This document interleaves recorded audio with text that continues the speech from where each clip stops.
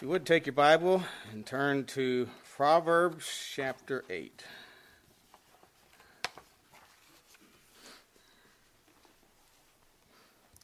Didn't really think about this when I was preparing for this, but how fitting we're talking about the one in whom is the infinite wisdom of God for the new year.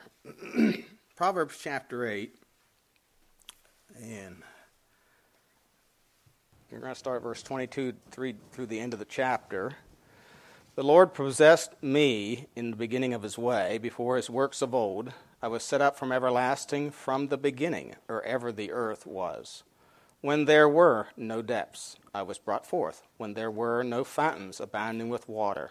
Before the mountains were settled, before the hills was I brought forth. Well, as yet he had not made the earth, nor the fields, nor the highest part of the dust of the world. When he prepared the heavens, I was there. When he set a compass upon the face of the depth, when he established the clouds above, when he strengthened the fountains of the deep, when he gave to the sea his decree, that the waters should not pass his commandment, when he appointed the foundations of the earth. Then I was by him as one brought up with him, and I was daily his delight, rejoicing always before him, rejoicing in the habitable part of his earth, and where my delights were with the sons of men. Now therefore hearken unto me, O ye children, for blessed are they that keep my ways. Hear instruction, and be wise, and refuse it not. Blessed is the man that heareth me, watching daily at my gates, waiting at the posts of my doors. For whoso findeth me findeth life, and shall obtain favor of the Lord. But he that sinneth against me wrongeth his own soul. All they that hate me love death. Title of the message tonight, The Delight of Everlasting Wisdom. Let's pray. Heavenly Father, we do thank you again for the privilege and opportunity we have to open your precious word tonight. Thank you that for each one that's assembled here tonight, and we pray that you just help us to open our minds and our hearts that we might receive the engrafted word, which can not only save our souls, but, Father, give us rest and assurance and confidence in him, and for victory in everyday life. So, Lord, just help us. Pray that your Spirit would have his will and his way, and that the Lord Jesus would be glorified in our midst. We do pray in Jesus' name. Amen. Did you ever see or experience something which you did not have words to express? You know, I've talked to people that have been to the Grand Canyon, and they say it's hard to describe the rugged beauty and the vastness of it. Pictures cannot capture the reality of it. That it's just more than one can describe. But how do you describe someone who existed before time? You know, we only understand and comprehend this period we call time. So how can we comprehend, and how can we comprehend the perfect unity and harmony that existed and still exists between the persons of the Godhead? The Father, the Son, and the Holy Spirit. I mean, after all, perfect harmony does not exist in this world. Even in the best of relationship, there's not perfect harmony. You know, Amy and I get along, I think, well. But we still have disagreements. There's not perfect harmony. She's a human being and I'm a human being. She can be stubborn and so can I. You know, we each have a will, a self-will that we have to work with and overcome. And so there's not perfect unity in our marriage. But, you know, by most standards in the world, we would say we have unity in our marriage. But there's not the unity that there is in the Godhead. So how do you describe, again, someone that existed before time and someone who has this perfect unity? You know, and we're talking here about the everlasting wisdom of God. You know, we looked at chapter 8, of course, this was a couple weeks ago, where, you know, he talks about, you know, wisdom crying out, the first part of the chapter, wisdom crying out, and then he says, I, wisdom, verse 12. So wisdom is personified here. It's a person. It's a person. And of course, when you get down to verse 22, if you read on in the chapter, you're going to have to come to the conclusion that this person is the Lord God. And it's really referring to the Lord Jesus Christ. And so, as we think about that tonight, I want to notice several things from this passage. First of all, his essential unity with the Father. We're talking about the person of Christ. His essential unity with the Father. In verse 22 he says, "The Lord possessed me in the beginning of his way before his works of old." Now the word possess here means to have as belonging to one. So he belonged to one. And he says, the Lord possessed me, or I belong to him, or I was one with him is the idea. I was one with him in the beginning of his way. Now, what's the beginning of his way?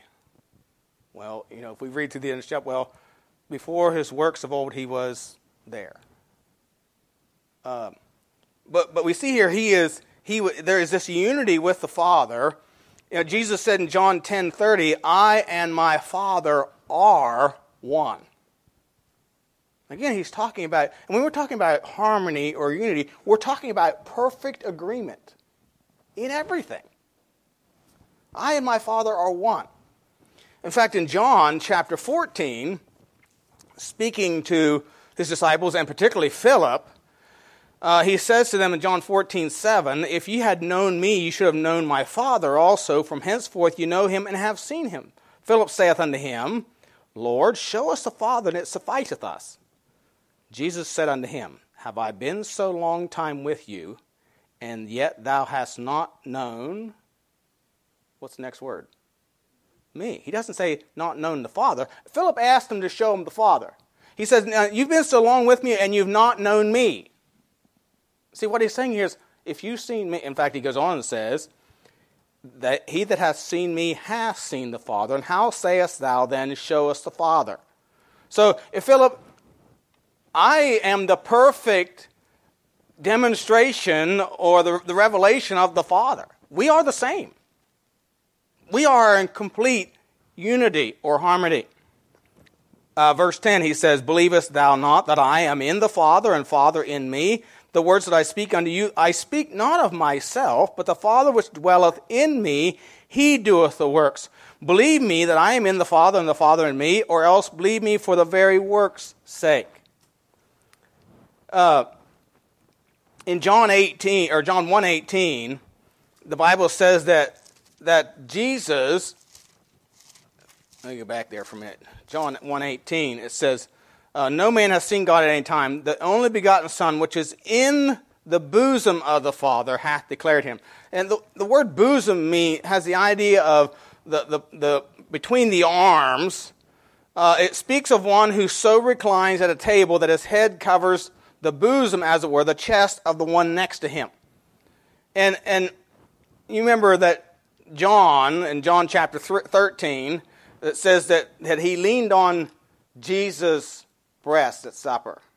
In other words, they were on couches. They ate on couches. They didn't eat around tables like we do, I don't think. But they ate on couches. Maybe the couches were pulled up tables. I don't know. But it's a picture of one who's resting, trusting, and relaxed at complete ease in another. Completely comfortable, in agreement with.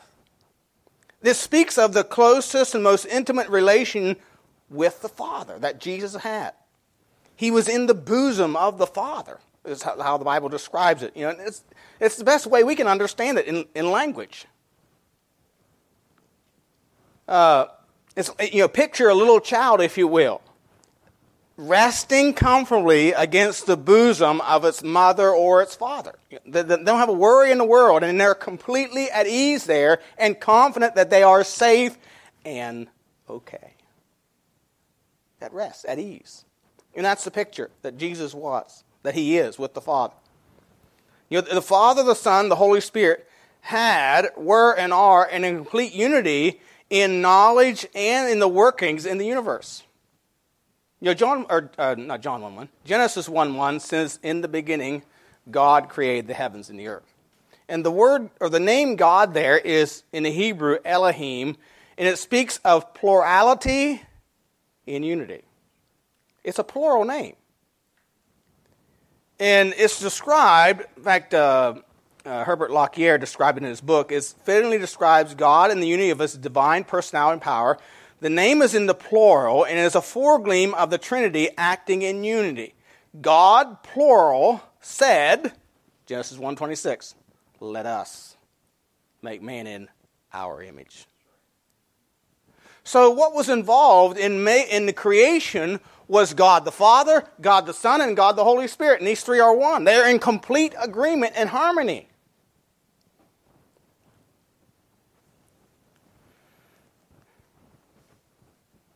Jesus said in John 8:29, he that sent me is with me. The Father hath not let me alone, for I do always those things that please him. Jesus has always been in complete unity with his Father, and always will be. So we see his essential unity with the Father. We also see his eternal existence. Notice again verse 22. The Lord possessed me in the beginning of his way. Before his works was old, I was set up from everlasting, from the beginning or ever the earth was. So he was in the beginning of his way, or the ways of God. He was before the works of old, so he was before the works of creation. If we read down through, verse 24 says, when there was no depths, I was brought forth. When there were no fountains abounding in water, before the mountains were settled, before the hills, I was brought forth. While as yet he had not made the earth, nor the fields, nor the highest part of the dust of the world. When he prepared the heavens, I was there. When he set a compass upon the face of the depth. When he established the clouds above. When he strengthened the fountains of the deep. When he gave to the sea his decree that the waters should not pass his commandment. When he pointed the foundations of the earth. Then I was by him as one brought up with him. I was daily his delight, rejoicing always before him. So this speaks that the Lord Jesus Christ is eternal. His existence is eternal. He's always been with the Father. So before anything came into existence that we know, he was. He was there. That's the idea. He was there. Micah 5:2 says, but thou, Bethlehem Ephratah, though thou be little among the thousands of Judah, yet out of thee shall he come forth unto me, that is to be ruler in Israel, whose goings forth have been from old, from everlasting. Now, some people say I'm old. I know that my hair's gray. It used to be red. But I'm only 57. Now, to me, that's old. To some of you, that's old. But I'll never be able to say, even I'm 80, if I live that long, that I am from everlasting. Because I'm not. I had a beginning. But the Bible says here that this one, speaking of Christ, is from everlasting. Isaiah 9:6, unto us a child is born, unto us a son is given. So the son wasn't born, the son was given, I mentioned that the other week. The government shall be upon his shoulder. His name shall be called Wonderful, Counselor, the Mighty God, the Everlasting Father, the Prince of Peace. Revelation 1:8, he said, I am the Alpha and the Omega, the beginning and the ending, saith the Lord, which is, which was, which is to come, the Almighty. You see, the Lord transcends all time. John 8:58, he said to the Pharisees, before Abraham was, I am.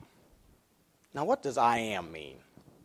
Well, it's described in Blue Letter Bible as to be, to exist, to happen, to be present. Now, let me give you that in common man's, my terms. I always was, I always is, I always will be. That's what I am means. I always was, I always is, and I always will be. Now, that may not be good English, but it makes good sense to me. That's who Christ is. See, he always was. He will always is. He's always present. I mean, when he was speaking to Nicodemus in John chapter 3, he said, even the Son of Man which is in heaven. He's everywhere present. And he always will be. You can disregard the Son of God, which is the Word of God, But in judgment, you will have to answer or face him because he always is. Always is. That will never change. Hebrews 13:8 says Jesus Christ is the same yesterday, today, and forever. Some people like to say that the God of the Old Testament isn't the same as God of the New Testament. Do you know that Jesus was the God of the Old Testament? He was the captain that appeared to Joshua in Joshua chapter 5. He was the rock. 1 Corinthians 10, that we looked at last week, says that rock that followed them was Christ. He was the rock from which they drank in the wilderness. See, he is the same yesterday, today, and forever. He is the eternal Son of God, to whom all judgment has been committed, and his law book is the Word of God. His law book is the Word of God. Revelation 19:14 and 15 says, "And the armies which were in heaven followed him upon white horses, clothed in fine linen, white and clean. Out of his mouth goeth a sharp sword, that with it he should smite the nations. And he shall rule them with a rod of iron, and he treadeth the winepress of the fierceness and wrath of Almighty God." And there's a verse I missed there. One of those verses in there, maybe I should turn back to it, because I thought I had printed it out, but it isn't. But his name, I think it's verse 16, says his name is called the Word of God. I don't want to misquote here. Verse 13 says, "And he was clothed with vesture dipped in blood, and his name is called the Word of God." So he is the Word of God, and he's gonna with his mouth go with a sharp sword. I believe that sword is the Word of God. It's a sword. The Bible tells us in Ephesians chapter 6. He created the world and man with his Word. Hebrews 11:3 says, "Through faith we understand the worlds were framed by the Word of God, so that things which are seen were not made of things which do appear." So we understand the worlds were framed by the Word of God. So he spoke the world into existence, and he will judge the world with his Word. John 12:46 through 50. And again, this demonstrates also the unity between him and his Father. In John 12, verses 46 through 50, he says, "And he that seeth me, seeth him that sent me. I am come a light into the world, that whosoever believeth on me should not abide in darkness. And if any man hear my words and believe not, I judge him not, for I came not to judge the world, but to save the world." He didn't come the first time to judge the world. He came the first time to save the world, to die. But the second time he is coming to judge the world. Then he says in verse 48, "He that rejecteth me and receiveth not my words hath one that judgeth him. The word that I have spoken, the same shall judge him in the last day. And for I have not spoken of myself, but the Father which sent me hath given me a commandment, what I should say and what I should speak. And I know that his commandment is life everlasting. Whatsoever I speak, therefore, even as the Father said unto me, so I speak." So we see here that he is eternal, and he brought the world into existence through his Word, and he's going to judge the world by his Word. And there'll be no escape from the eternal Son of God. He brings us out here in Proverbs chapter 8 as well, in verse 32, where he says, "Now therefore hearken unto me, O ye children, for blessed are they that keep my ways. Hear instruction, be wise, and refuse it not. Blessed is the man that heareth me, watching daily at my gates, waiting at the posts of my doors. For whoso findeth me findeth life, and shall obtain favor of the Lord. But he that sinneth against me wrongeth his own soul, and they that hate me love death." So there'll be no escape from the eternal Son of God. For he is eternal. He always is. But I want you to notice the third thing. He had his eternal purpose. Notice in verse 23 of Proverbs 8. It says, "I was set up from everlasting, from the beginning, or ever the earth was." Now the words "set up." When we say he was set up, does that sound like a good thing to you? Now, to set up means to really, he's been arranged. You know, the connotation that we have today is if somebody's been set up, they've been put in a position where they're going to be snared. They're going to be caught. You know, a snare has been set for them. But the word, and it's similar here, but it's not in a bad sense. It means to be poured out or anointed. And really that's what an anointing is. To anoint means to pour out, means to transfer or dedicate to the service of God. You know, if we have an ordination service, what we're doing is we're transferring the authority of a church to another to go preach the gospel. Really, in a sense, we're anointing them and giving them the authority as a church to go and to another place, like we did to Francis, to preach the gospel. And so he says he says I was set up, or we could say I was anointed from everlasting. In other words, he was anointed, or he was set up from everlasting as a sacrifice for sin. So before God ever made the first part of creation, made and separated light from darkness, Christ was already set up to be a sacrifice for sin. Remember, we're talking about God that knows the end from the beginning. He knows everything. And he was set up from everlasting as a sacrifice for sin. 1 Peter 1, 18 through 20. For as much as you know that you are not redeemed with corruptible things as silver and gold from your vain conversations received by tradition from your fathers, but with the precious blood of Christ, as of a lamb without blemish and without spot, who verily was foreordained before the foundation of the world, but was manifest in these last times for you. You see, he was foreordained, or he was predetermined before the world was set up, that he would offer his blood for the remission of our sins.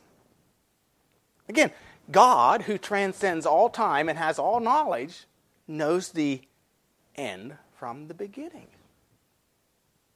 And the unity here in this is that this was in complete agreement with the Father, the Son, and the Holy Spirit.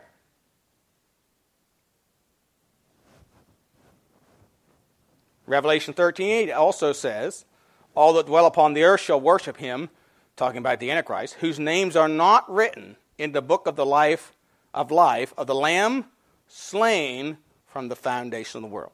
So again, it speaks of Christ as a lamb that was slain from the foundation of the world, from the beginning of time, or before time.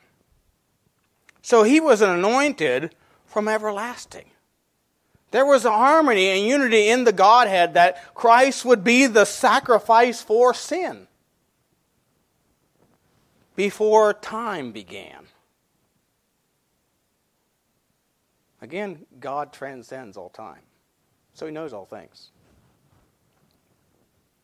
And if that isn't enough to boggle your mind,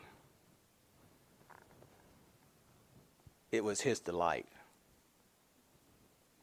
to be that sacrifice.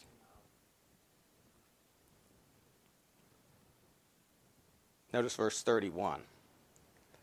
Rejoicing in the habitable part of his earth, and my delights were with the sons of men. You see, it was the delight. The word delight means take pleasure in. It was the pleasure of the Lord that he would be the one that would bring about, that would satisfy the righteousness of a holy God, that it would appease the wrath of God forever against those that repent and trust in him. You know, Isaiah 53:10 says, yet it pleased the Lord to bruise him. He hath put him to grief. When thou shalt make his soul an offering for sin, he shall see his seed, he shall prolong his days. The pleasure of the Lord shall prosper in his hand. The crucifixion doesn't look like something pleasurable to us, but it pleased the Lord. Now, I used to think, well, it just pleased the Father. No, it pleased the Father, the Son, and the Holy Spirit for the Son to be the offering, the sacrifice for our sin. They were in agreement with this. It was their delight. It was His delight. Hebrews 12:2, looking unto Jesus, the author and finisher of our faith, who for the joy that was set before Him endured the cross, despising the shame, and is set down at the right hand of the throne of God. But why? Why would He? There's a song in our hymn book. Why did they nail Him to Calvary's tree? Why? Tell me why was He there? Jesus, the helper, the healer, the friend. Why? Tell me why was He there? All my iniquities on Him were laid. He nailed them all to the tree. Jesus, the debt of my sin fully paid. He paid the ransom for me. Why should He love me, a sinner undone? Why? Tell me why should He care? I do not merit the love He has shown. Why? Tell me why should He care? Why should I linger afar from His love? Why? Tell me why should I fear? Somehow I know I should venture and prove. Why? Tell me why should I fear? All my iniquities on Him were laid. Why? Well, verse 31 tells us, rejoicing in the habitable part of His earth, and my delights were with the sons of men. Man, whom God, He created in His image, is His delight. You know, Jeremiah 31:20 says this, is Ephraim my dear son? Is he a pleasant child? For since I spake against him, I do earnestly remember him still. Therefore my bowels are troubled for him. I will surely have mercy upon him, saith the Lord. You know, the Lord spoke against him, but his bowels yearn for him. Yeah, and when we receive the truth, we find mercy. And God wants us to offer His mercy to us. He wants to give us His mercy, but we have to receive the truth. And so He says, is Ephraim my dear son? Is he a pleasant child? My bowels are troubled or yearn for him.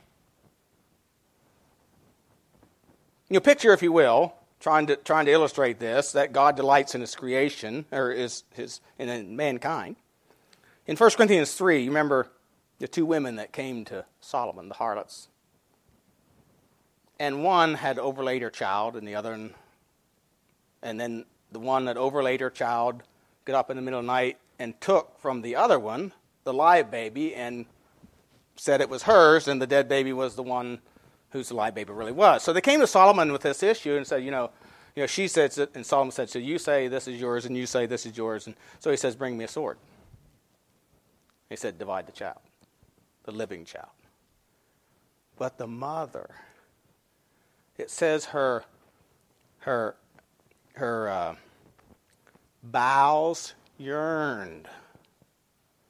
You see, it's natural for a mother to yearn, to care, to have feelings for her child, of protection, and rather than not have a child, rather than share a child, half of it with somebody else, she would say, give it to her and let it live.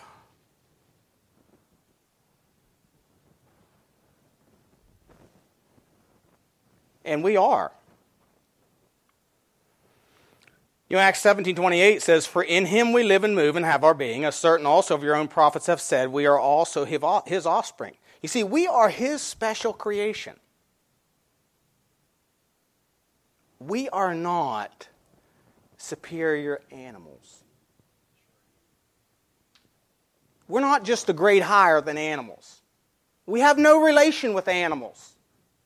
You may have feelings for animals, but we have no relation or no likeness really to animals in the mind of God. Now, God does care for the animals too. Righteous man careth for his beast, the Bible says. But we are not on the same level. You see, we are a special creation. We are created in the likeness of God. We have a capacity of reason. We have a spirit that can relate to God. We have a free will, which is the power of choice. We're free to stand or fall. Choose right or choose wrong. Animals don't have that.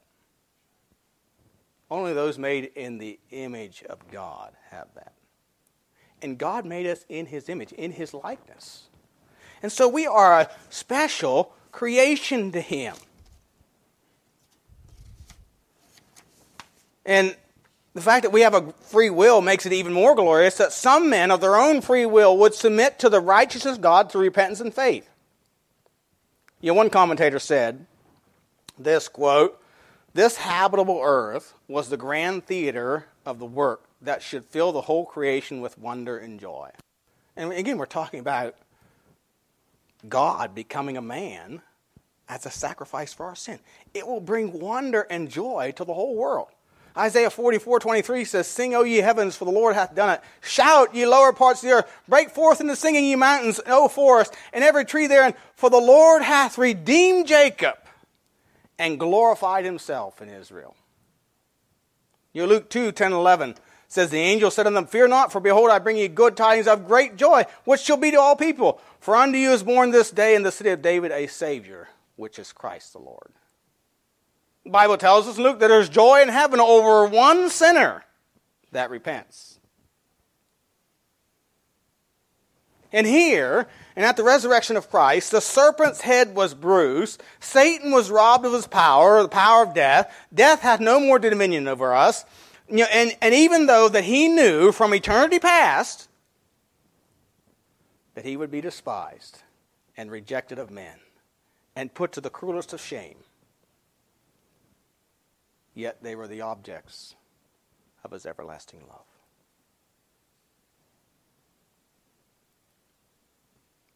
For our sakes, He made humanity a temple of deity. He exchanged the throne of glory for an accursed cross, the worship of seraphim for the scorn and buffeting of men. Inexpressible joy with the Father for unknown sorrow. Only the strength of divine love could have brought Him forth from the delight of His Father to suffer such things for sinners. Because He said, my delights is with the sons of men.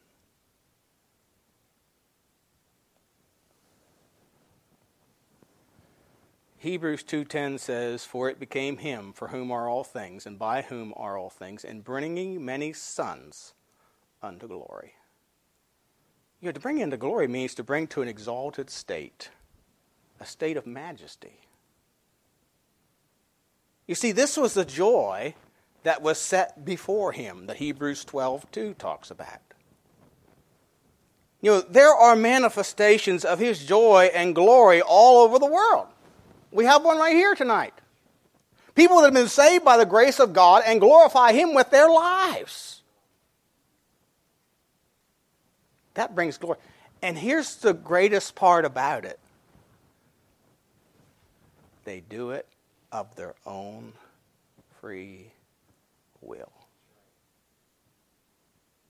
See, if you were in a Muslim country, you would convert by the force of the sword.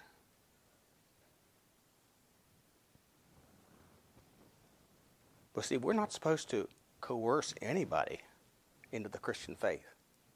Jesus never pressured anybody. The rich young ruler, He simply told him the truth, and he went away sorrowful. And the Bible says Jesus loved him.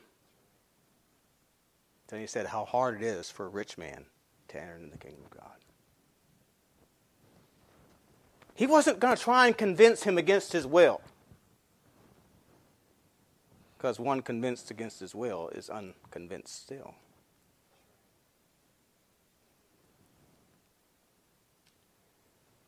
There are those all over the world. There are some that are willing to bear His reproach, suffering without the camp, if you will. Hated by the world, lightly esteemed. Some are being tortured or martyred even this day. And this they do of their own free will. Just read today. A pastor in China, very well known, made some statements what he said was that communism and Christianity are not compatible. It's true. He was arrested just recently, committed to 9 years in the labor camps. He said that of his own choice. He is a prisoner of his own choosing. You see, he is willing to bear the reproach of Christ and thereby glorifying Christ. He is demonstrating that man, by his own free will serve God. You know, that's one of the accusations that God brought, or the Satan brought against the Lord concerning Job. If you let me touch him, he'll curse you to your face. God said, go ahead, just don't take his life. And Job never did curse God.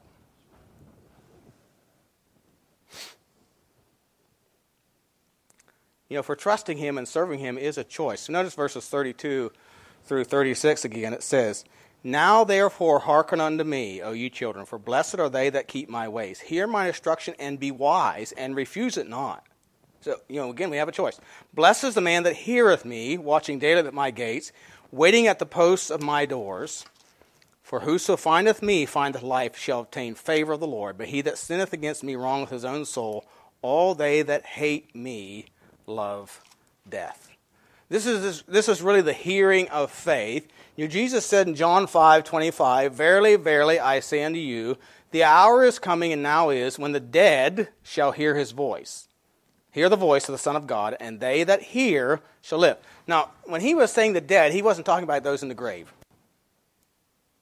Now, I want you to read this. Listen to this verse again. The hour is coming and now is, when the dead shall hear the voice of the Son of God. Who's speaking? The Son of God. And they that hear shall live. You know, dead really means separated from God. That's what death in the Bible means, separated from God. There were people walking and listening to him that were dead, spiritually dead. They were separated from God. And he's saying, those that hear my voice by faith, will be obedient to what they hear, will have life. They'll live. See, this is hearing that results in life, that brings about doing. This is what we call genuine faith. You know, Jesus said in Matthew 7:21, not everyone that saith unto me, Lord, Lord, shall enter into the kingdom of heaven, but he that doeth the will of my Father which is in heaven. You know, this is everyday faith. Verse 34 says, blessed is the man that heareth me, watching daily at my gates, waiting at the posts of my doors. You know, a Christian is a person who has the life of God, and that life of God encompasses every part of their life, every part of their being. It affects it. It transforms it. It gives it purpose and meaning. You know, James 1:22-26 says, be ye doers of the word, not hearers only, deceiving your own selves. For if any be a hearer of the word and not a doer, he's like unto man beholding his natural face in a glass. For he beholdeth himself, and goeth his way, and straightway forgetteth what manner of man he was. But whoso looketh into the perfect law of liberty, and continueth therein, he being not a forgetful hearer, but a doer of the work, this man shall be blessed in his deed.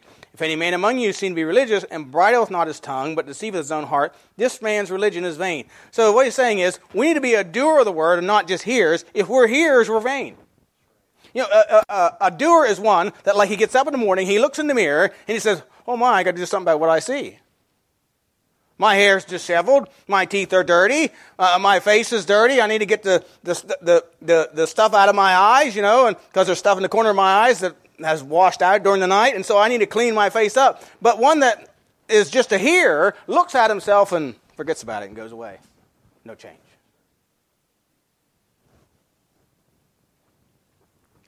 You know,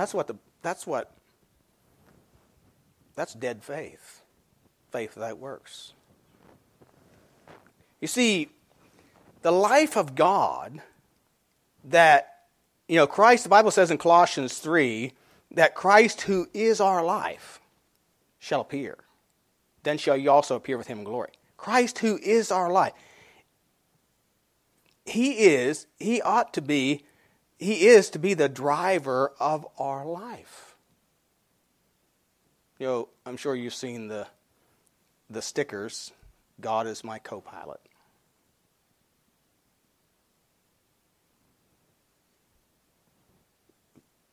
If he's just your co-pilot, he's not your Lord.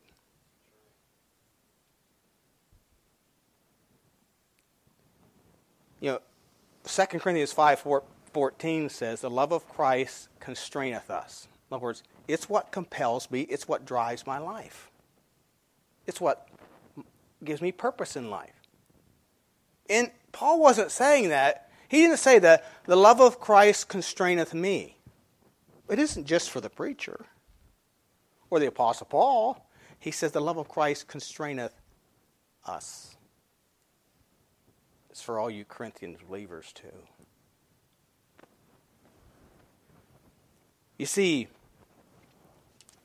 Christ, the wisdom of God, in perfect unity with the Father, was set up from everlasting to be a sacrifice for our sin. The Eternal One became a man that he would pay the penalty for our sin, that we could have fellowship and a relationship with him and be a delight with him and bring glory to him.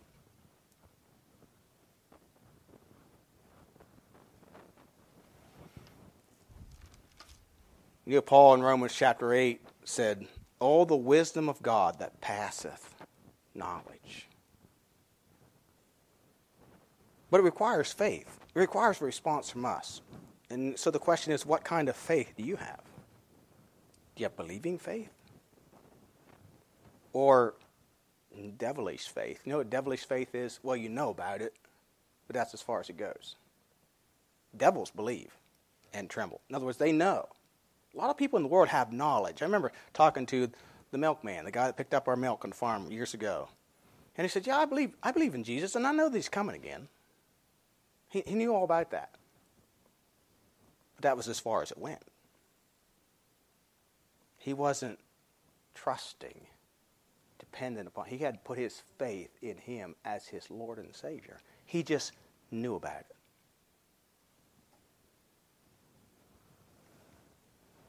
You see, genuine faith is again shown, as the Bible declares, shown by our good works, which men shall behold and glorify our Father which is in heaven. And so, the delight of everlasting wisdom, he delighted in us and offers to us the gift of eternal salvation from the eternal Son who gives us eternal life. And this doesn't just come from Jesus. It comes from the Father, the Son, and the Holy Spirit. Because they were united in an agreement that the Son would give his life. Save us from our sins. Are you in him tonight? Let's pray. Heavenly Father, we do thank you again for the time in your word. Thank you for the truth and the privilege and opportunity we have to understand your word. And Lord, I pray that you help us to realize the wisdom of God and the plan of God, that you weren't taken by surprise. It wasn't an afterthought that Jesus Christ would give his life as a ransom for sin. It was foreordained. You knew from the foundation of the world that man would sin. Yet you allowed him. You gave him a free will. Father, I pray that you'd help us to each to exercise our free will, to choose life, and then to choose daily to follow you, to obey you, to bring our bodies into subjection, that they might glorify and honor our Lord, who gave his life for us. And we're careful to thank you and praise you. We pray you in Jesus' name. Amen.